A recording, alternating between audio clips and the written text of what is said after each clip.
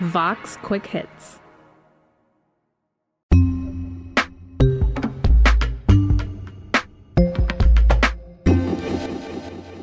The former president's second impeachment trial begins this week. That's a thing that's never happened before. There's never been a second impeachment trial of a president. And there's never been an impeachment trial of a president who's no longer in office. Even after leaving office, the former president is pulling unprecedented moments out of his bag. The question now is, will the former president be convicted? Unless 17 Republican senators decide to defy the opinions of the majority of Republican voters around the country, Trump is going to escape conviction again. Andrew Prokop, Politics, Vox. That's not to say that there won't be any consequences for the people who actually physically stormed the Capitol. Many of them have been arrested, and investigations and court cases are moving forward on that. But as far as the guy who was trying to egg them on, the now former President Trump, he looks likely to get off scot-free. The House impeachment managers filed a brief last week laying out their case. What did it say?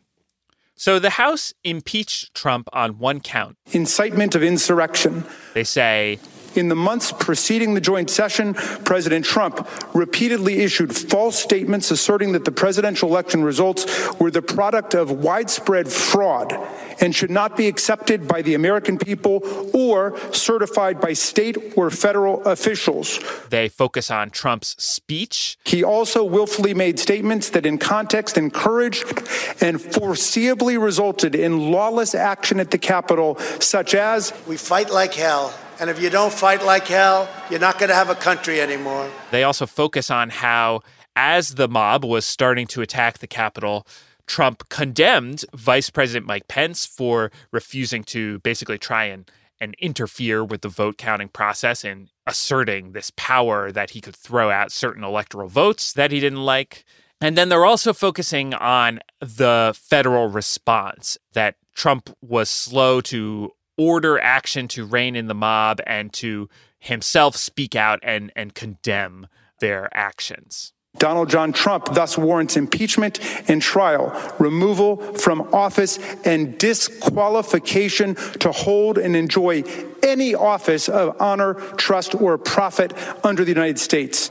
And the president's legal team, including a lawyer who defended Roger Stone and a prosecutor who declined to charge Bill Cosby for sex crimes, filed a response this morning on behalf of the former president. What does it say? So far, they have not gone so far as to say that Trump was right, that the election was stolen from him. There is a very unique sentence in one document that Trump's legal team filed. It reads, "Insufficient evidence exists upon which a reasonable jurist could conclude that the forthwith president's statements were accurate or not, and he therefore denies they were false." Say what? They're not saying Trump's statements about Democrats stealing the election from him are true. They're just claiming that there's not enough evidence to persuade a reasonable jurist that the claims are false, and so therefore he denies that they are false. So this is just like a somewhat ridiculous way to avoid outright stating whether Trump's lies about the election are in fact lies or not. And therefore, he was justified in encouraging an attempted coup on the federal government? Well, so they have more specific defenses of Trump's conduct, though they often tend to be factually dubious.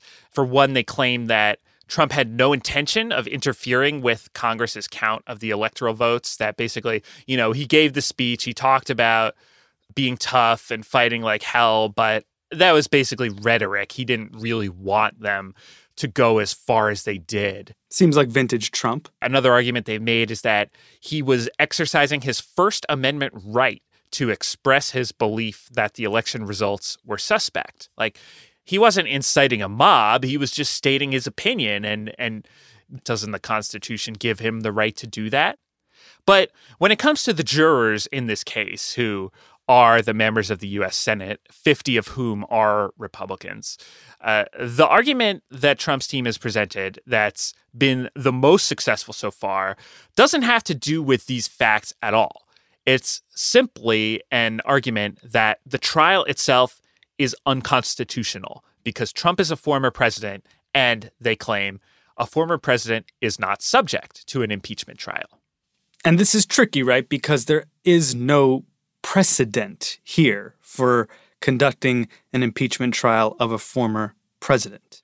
Yes, no former president has ever been impeached or tried. And reading the plain text of the Constitution, it is not specifically clear on whether that can happen. Now, the Democrats point out that though impeachment does seem to be a punishment for federal officials, there are two punishments for impeachment laid out as possibilities. One is that the official will be removed from office, which is obviously irrelevant because that has already happened for Trump. The second, though, is that the official could be banned from holding future office. And that is really what this trial is all about. And they argue that that punishment would apply to former officials. And also, if Congress intended to give a former official that punishment, wouldn't they be able to just, if they wanted to avoid it, if they saw it coming, couldn't they just resign and then run for office again? It seems like a bit of a loophole. The House Democrats also point to some precedent involving a cabinet official, the Secretary of War under Ulysses S. Grant's administration, William Belknap. He was in the process of being impeached by the House when he resigned just before the impeachment passed. Then the Senate went ahead and held the trial anyway. They ended up acquitting him, but they decided that they did have the right to hold a trial for a former official. Democrats believe they have firm constitutional footing and Republicans don't?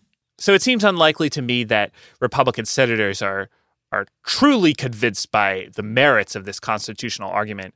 Instead, what seems likely is they were looking for an excuse to get out of this problem and to wash their hands of the whole matter. And if they didn't have that, they would find another excuse. But there was an early test vote on this question already, and 45 out of the 50 Republican senators voted against cutting off debate on an assertion that the trial was unconstitutional. And if all Republicans except 5 are already leaning toward this, hey, maybe this trial is unconstitutional thing, it seems pretty unlikely that conviction is going to happen. When it comes to the eternal question of will elected Republicans impose actual consequences on Donald Trump for bad behavior, I think the answer to that has often been no, and it may well continue to be no. But he has faced reputational consequences. He lost his Twitter account. Corporate donors have been shying away from people involved in this. Before it happened, he was all set to announce he was going to run again in 2024. And we haven't heard anything about that. It sort of took the bloom off that rose. But of course, it's a long time between now and the 2024 election. And he remains popular among Republican voters. And if the Senate Republicans decide to allow him to run again, if they acquit him at this impeachment trial, it's entirely possible that he could make a comeback, and we will be dealing with all of these issues again in 2024 and onward.